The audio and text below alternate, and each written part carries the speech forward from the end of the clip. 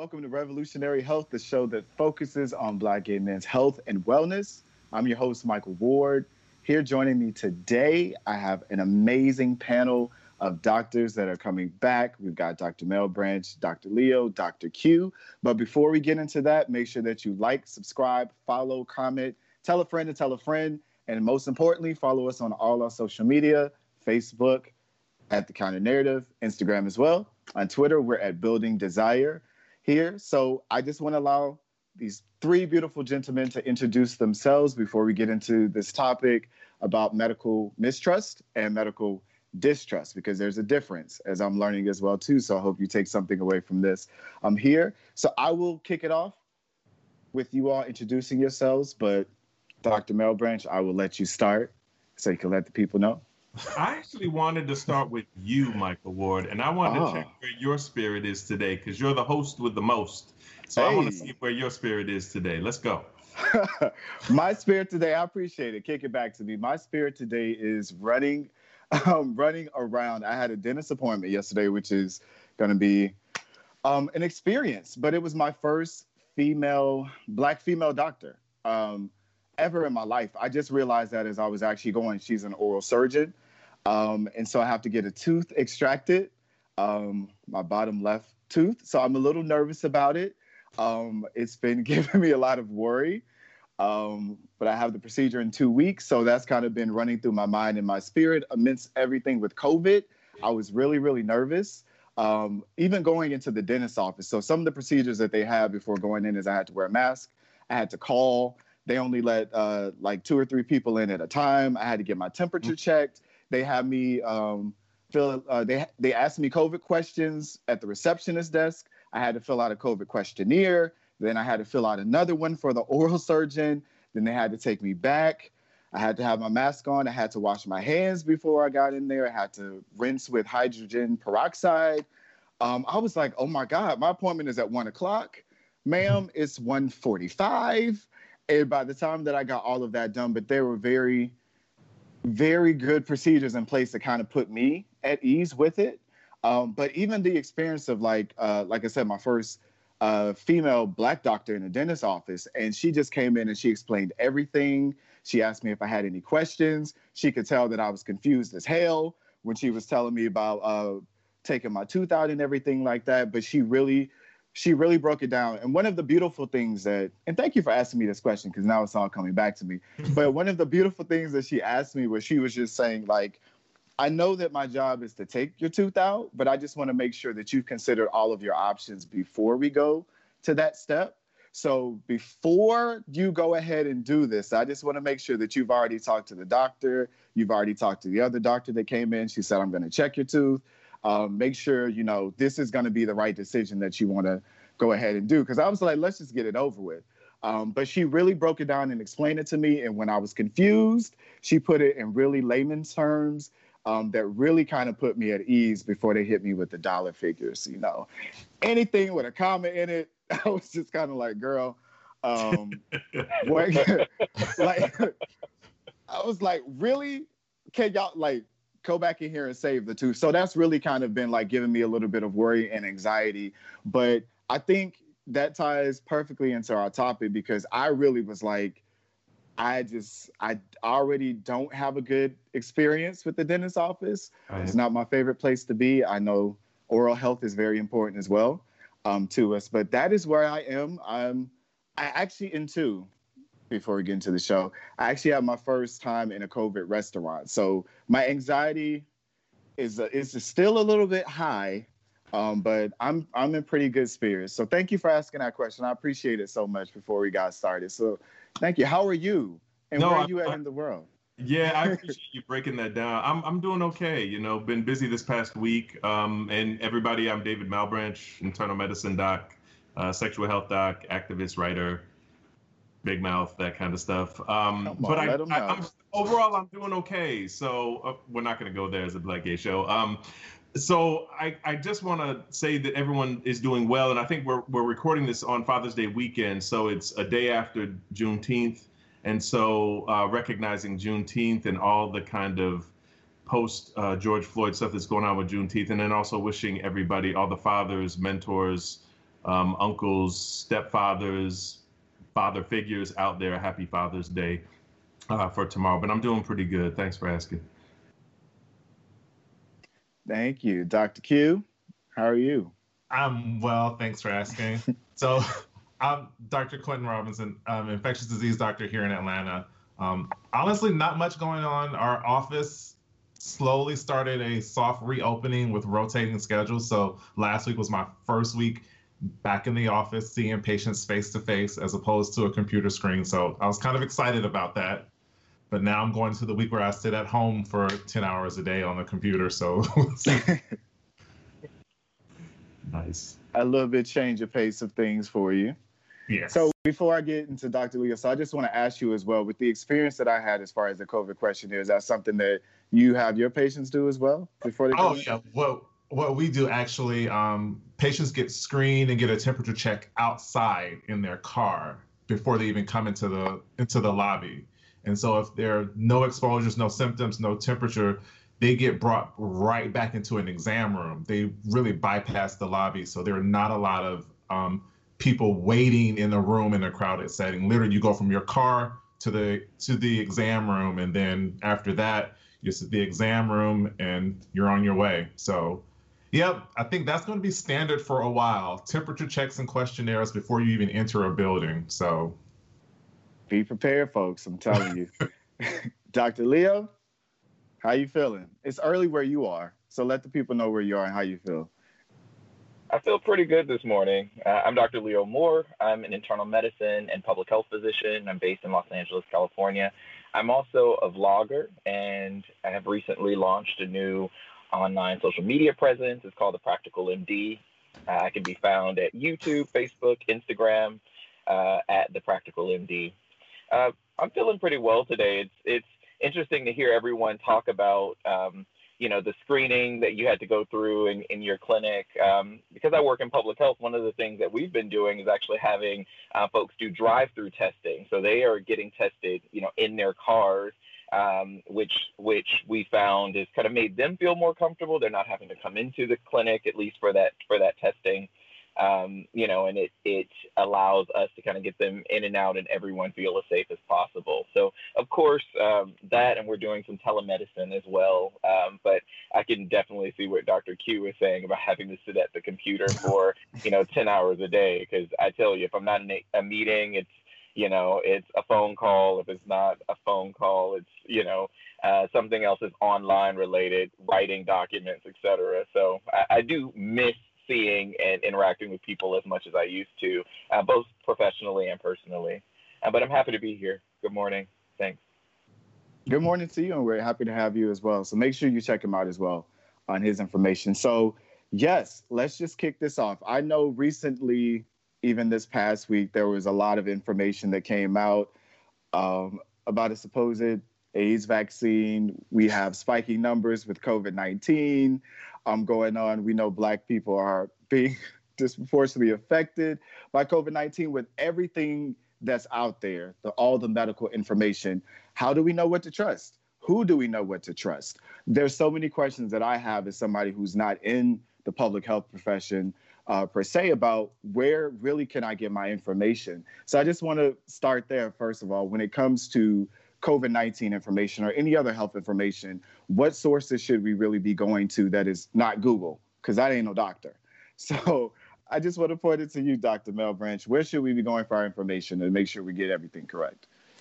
There's tons of different sources of information, obviously, and all of them have their faults. I think, it just depends on what you're looking for. I think cdc.gov actually is good for a lot of practical information that you want to get. I actually also look to a website called Stat News that does a lot of articles, not only opinion pieces, but also reviews a lot of the recent articles that are coming out and gives kind of a fresh take on a lot of these things. And it's a whole slew of different healthcare and public health professionals that are good. When it comes to HIV, I'm on an email listserv called, I don't know the acronym. The acronym is NATAP, but they send me like the hardcore scientific studies about HIV and a lot with COVID-19 recently. So I get my information from there. People talk about WebMD a lot, and I can tell you just from my personal experience, and I'd love to hear what Q and Leo say about this, but all the time my patients come in, and when they've gone on WebMD, they say, well, these were my symptoms, and when I went on WebMD, they said it was going to be cancer, so that's why I'm here, and I'm worried that it's cancer. And so it's like every time someone goes to WebMD, for some reason, cancer is always listed in a differential, and it's happened so frequently with me over the course of the 15, 20 years that I've been practicing that I can't just chalk it off as like an anecdote here or there. Like there's something to this. And I know we have to include cancer as part of the differential diagnosis of a lot of different things. But yeah, it's funny. But it depends on what you're looking for. But those are some of the sites and some of the things that I use or I may send patients to. If it's HIV, I forgot to mention, pause.com, The Body and thebodypro.com are good, as well as TPAN. Treatment Positive Action Network is good as well. So I'll just add on. I think, and I agree with you, David, that WebMD often leads people astray, right? Because whatever the symptoms are that they have, it seems to kind of mirror and lead them straight to the worst possible diagnosis that it could be. So I just think oftentimes the person should come in or have a phone conversation with their provider, depending on, the limitations given COVID-19, and share what their symptoms are and then come up with a treatment plan with their provider, rather than just going straight to online sources for when you need care for something. But if you're looking for COVID-19 information, I think one great place to look, and this depends on the depth of information you want. So I think, as you mentioned, cdc.gov is great. If you're looking for very up-to-date research findings, you can also go to Hopkins website. Johns Hopkins is doing a really, really good job, of cataloging and putting out information about COVID-19. Fast, late breaking, if you will, research as well. So that's a great source, I would say, for additional information about COVID-19. So it really depends on how deep you want to go and how much information you want. I also know that Hopkins actually has a really good counter for how many COVID cases there are in a different state, in each county. They are doing a really, really good job of having those big GIS maps, if you will, and that have that information, and it's all based on what's being reported by those various health departments. So a really good place for additional information. So I actually don't have much to add to those two, but I will say, for general information, those are great places to go. I mean, the CDC, despite all of its current faults and issues, probably has the most up-to-date information for someone, at least for the lay public to understand. If you are a lay person who really wants to get into kind of the nuts and bolts of kind of where these things come from, and if you're like me, you're tired of looking at a screen and reading, the IDSA, the Infectious Diseases Society of America, actually has a COVID-19 podcast. So you actually have, infectious disease specialists just kind of talking in a general conversation about kind of what the most current issues around COVID-19 that week in terms of scientific publications or public health publications or even policy discussions that have come out. And you just have a group of people and you just hear them talk about, again, their take on it, whether it's, an official recommendation, but you're still hearing, at least for me, trusted clinicians about what they think is important around COVID-19. And then I've re-engaged myself with the American College of Physicians. The ACP has done a fantastic job of collecting resources and putting out information both for the public and for clinicians about COVID-19. I think a couple of weeks ago, somewhat related but not directly related, they did, in my opinion, the most amazing article on sexual health in COVID-19 that actually took it to a completely different level of what clinicians are in terms of discussion, sexual health and isolation in COVID-19. So I thought that was a really good place to kind of get some information about how do we engage with other people, whether on an intimate level or just a social level. So I thought that was a fantastic article that had come out. Thank you. I appreciate you all for answering that question for me. Now, here's why I asked that first instead of last, because it seems like that would be the most logical thing to do. It's because I'm gonna tell myself for a second. When it comes to medical mistrust, I don't trust doctors a lot of time. I don't. So even going into the dentist's office, and once they told me that I had to see an oral surgeon, I went straight to Google.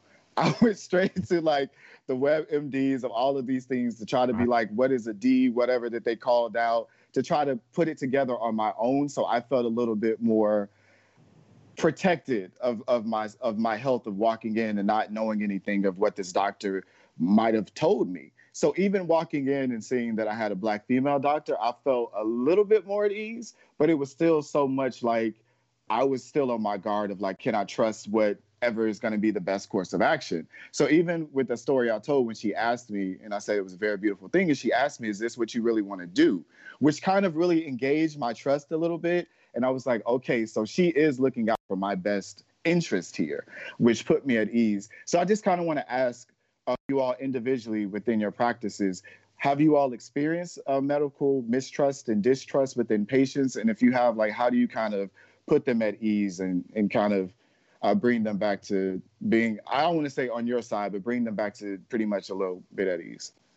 Yeah, I can start off. I think it's interesting, and I love hearing about your story because actually it's a very affirming story to me, what you're telling. And I think one of the points I would make is that we need to actually stop talking about the barriers and what makes people distrustful of physicians and medical spaces and figure out what the solutions are, like what kind of behaviors or policies or systems actually foster trust and engagement into medical spaces and of medical personnel.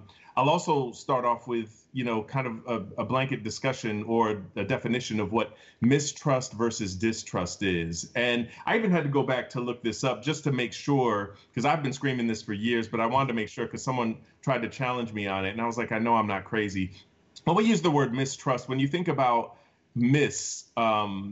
as kind of that word just by itself, if you miscalculate something, if you mislead somebody, if you misconstrue something, that's often denoting something is erroneous or something doesn't have a solid foundation or it's not rooted in experience. It's just coming out of the blue. Whereas distrust speaks more of a distrusting based on a personal experience or on something that's factually happened or something that's factually there. And so it's almost like more of a justified distrust. So I see a lot of people using mistrust, which makes me think, well, it's not mistrust, it's actually distrust, because when it comes to Black people in accessing healthcare services, we have a lot of reasons to distrust the medical and public health professions. And so I think it's one of those things where, trusting folks in kind of what we do. For me personally in my practice, I could give you a million different examples of where people came in and they were a little bit distrustful, and particularly with HIV, when we talk about HIV, and I know we'll get into the discussion of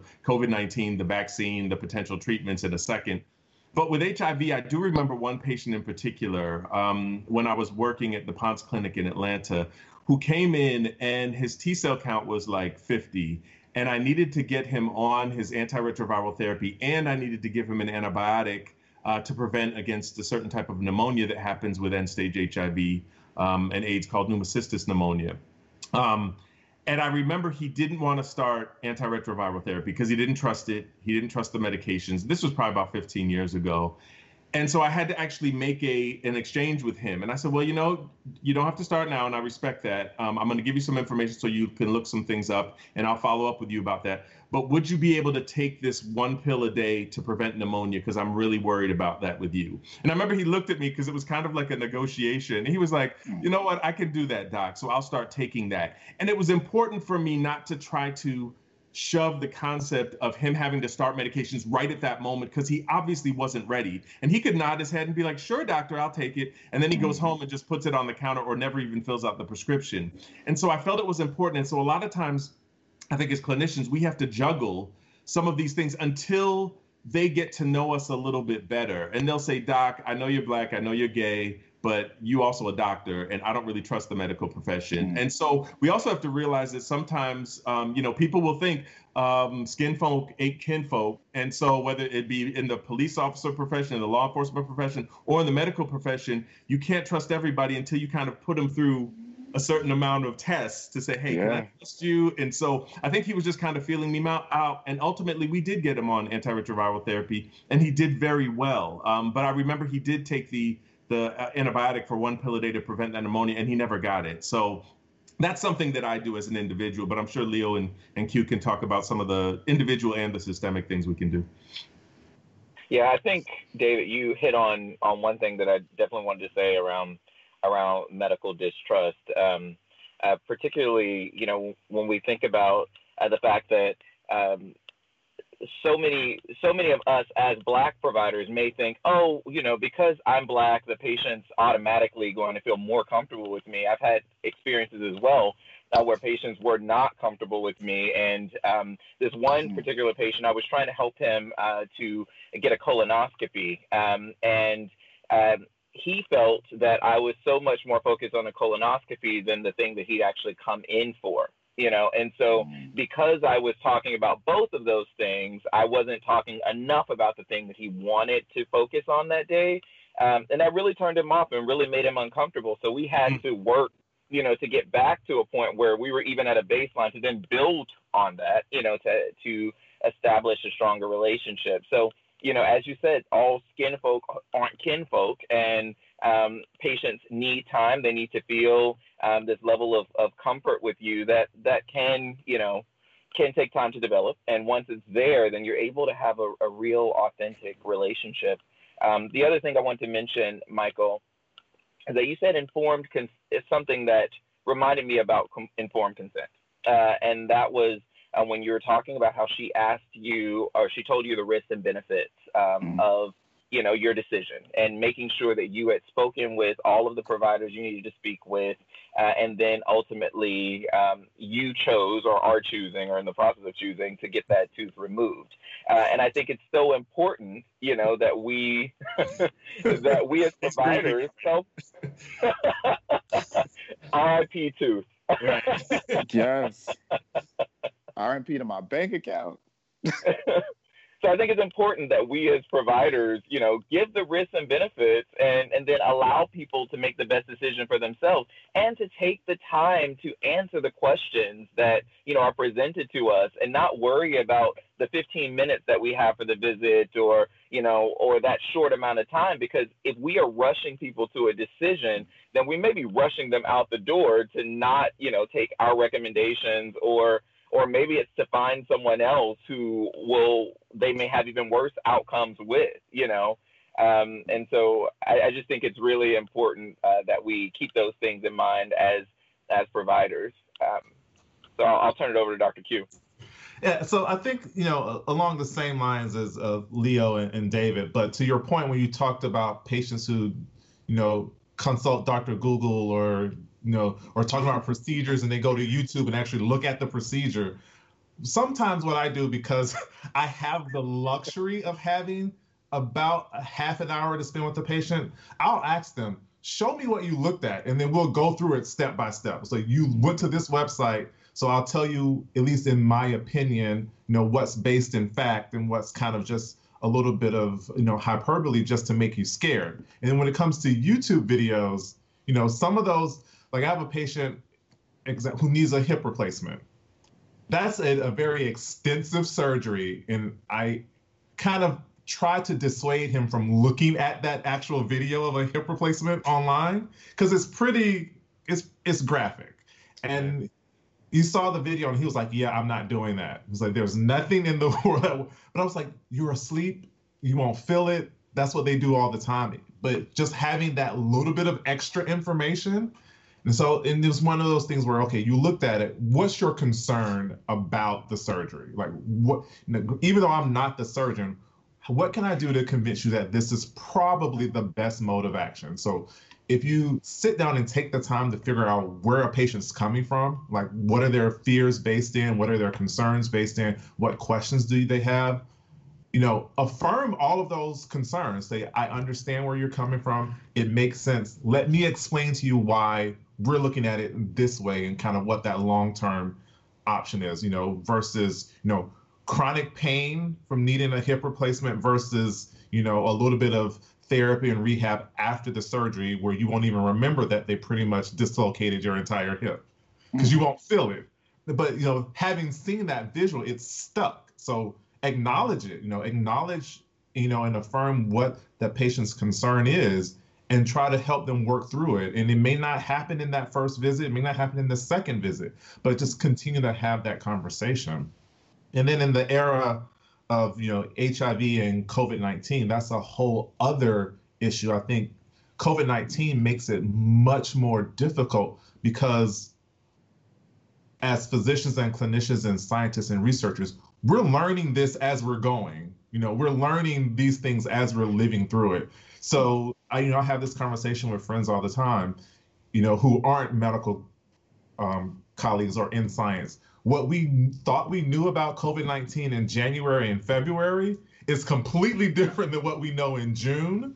So what we told you to do in January and February to protect yourself or in terms of what to expect may not be the case now, and just have to understand that, this is a unique era because you're used to your doctor coming in and knowing what's going on. We're literally learning on the fly, and it's kind of, it is a little bit uncomfortable, even as a clinician, to say, you know what, I don't know. But I don't know is sometimes the safest thing you can tell to a patient. I don't know, but I'll find out, or I don't know and I'll try to find out, and let them know that, hey, we're in this together. And I always describe my relationships with my patients as a partnership. Like, I don't make these decisions in a silo. I present the option to you and what your options are, and you tell me what you feel like doing, and we try to find a middle ground. Except for in cases where I kind of know that this is going to help. Like that patient who has a CD4 count of 2 who was in the hospital with pneumonia. Yeah, we probably need to get you on antiretroviral therapy probably yesterday, but it may not happen today, but I'm going to talk to you next week about it. Yeah, I think it's funny because that's why I didn't go into pediatrics, because in medical school, I felt so helpless with some of the kids because it was at the whim of their parents. And if their parents didn't prioritize their health, then I knew my head would explode trying to fight bad parents to get a kid the treatment they deserved. And I think Q and Leo both said this brilliantly, but it's all about the difference between patient priorities and clinician priorities. And clinicians, we are sitting there, and with these business concepts now, they're wanting us to cover all these things, all this stuff in every visit. A patient is coming in and saying, this is the shit I want you to deal with now. And this is what's important to me. And we're sitting there in the back of our head because people are, well, we're going to dock your pay, or you're not going to get this, or you're going to get a bad evaluation, or you're going to get this if you don't hit these check boxes. And we've lost focus of the patient is supposed to be the center of all this. And so when we rush people through and people are already coming in not trusting the medical profession, and then they get a crappy experience because we're trying to push an agenda, and they're like, will you just focus on what I'm saying and what I'm trying to tell you right now? Then they just turn away and they just bump it. And the amazing thing is that I've often recommended to patients, I said, look, don't let the medical profession get you down or convince you that your health isn't important. So if you have something going on and the doctor treats you like crap, or the nurse practitioner, or the PA, or the nurse, or the phlebotomist, or wherever's in the system treats you like crap, if you say, well, I'll show you, I'm not going to you anymore, and then you go home, that provider, that healthcare worker goes home, and do you think they're going to lose any sleep? They're not going to lose any sleep because it's not their problem. You're hurting yourself at that point because it's your foot. So, but it's hard to get people empowered to that point to say, hey, you need to fight for it, and you need to fight for it, and you need to stop them and say, look, you need to stop whatever you're doing, stop whatever your agenda you have, and go ahead and pay attention to what I'm telling you is my top priority right now. Because when you go home, you're still going to be left with that ailment that didn't get addressed, but now you'll be even in a more pissed off mood about it, but it still won't get addressed. So it's hard because some people will shoot themselves in the foot to say, look, I'm not going to go here because I don't feel comfortable. And it's definitely justifiable. And I think we need to recognize that. And people have been saying, why do people believe in conspiracy theories, or why do people distrust doctors? And I was like, why don't we just all shut up and listen to what people have to say and what their experiences are, acknowledge and affirm that, and then we can have an open discussion. Well, I'd like to add to that because I think it's also really important that patients know and that people know that you can always change your provider So depending on your health insurance, how often you can change your provider, you'll have to call, but you can change your provider. And finding the right provider is, like finding the right partner, or some people might say finding the right pair of shoes. You've got to find that right fit, that person that you feel comfortable with, that person that explains things to the level that you need, that person that truly, engages you in the decision-making process. All the things that we're talking about, you've got to find that right provider and not give up, So I think really encouraging people to utilize their healthcare plans to the max that they can, if you will, to the max benefit that they can for them, which includes finding the right provider. And even if they don't have insurance, if they're at a safety net hospital or clinic, just because if you don't have insurance or they're providing insurance to the uninsured, or you have Medicaid or Medicare, doesn't mean that you don't get a choice. If you have a bad experience with provider, ask for something different. Don't think, well, I should just be lucky that I'm getting healthcare at all. No, that's not the point at all. They should be lucky that you're coming to them, helping pay their salaries. So you get to choose in that respect. So that's tremendously important. Mm-hmm. Thank y'all. I'm sorry, I want to cut you off. Go ahead. I was going to say, just to add to that, in terms of kind of talking about medical mistrust and distrust, one of the things that I learned in residency, one of my attendings told me, if you, as the physician, sit and shut up and just listen to your patients, they'll tell you exactly what's wrong. And I think, to the point that David was making, all these other people who are involved in patient care, now it's not just the patient and the doctor in the exam room, it's the patient, the doctor, the insurance company, the pharmacy, all those are the people that are in the exam room. And the doctor's trying to listen to all of those, but if you really just stop and listen to the patient, you'll find out everything that's wrong with them, and you can come up with a plan to help them understand the healthcare system. Amen. So I think to those who are listening, who work in the healthcare setting, or even to people who don't, when you go to to any healthcare setting, make sure that they're listening to you. And if not, make them listen to you. Yeah. Yes. And I was going to say that I love this, because even being in that chair with the light shining in my face and being able to feel empowered and have those conversations with the doctor and being able to use my voice was just a new feeling for me. Like, that was kind of my first time of really, like I said, having a Black female doctor, but feeling empowered to be able to use my voice in a doctor setting. So I love everything that you all are saying, and I hope people really take that to heart and walk away with it, and they feel empowered to make that decision. This conversation was so good, y'all. We had to give y'all a part 2. So make sure you come back for the next episode of Revolutionary Health. As always, like, subscribe, follow, comment, find us on all our social media, Facebook, Instagram at The Counter Narrative, Twitter, we're at Building Desire. As always, be good to yourself.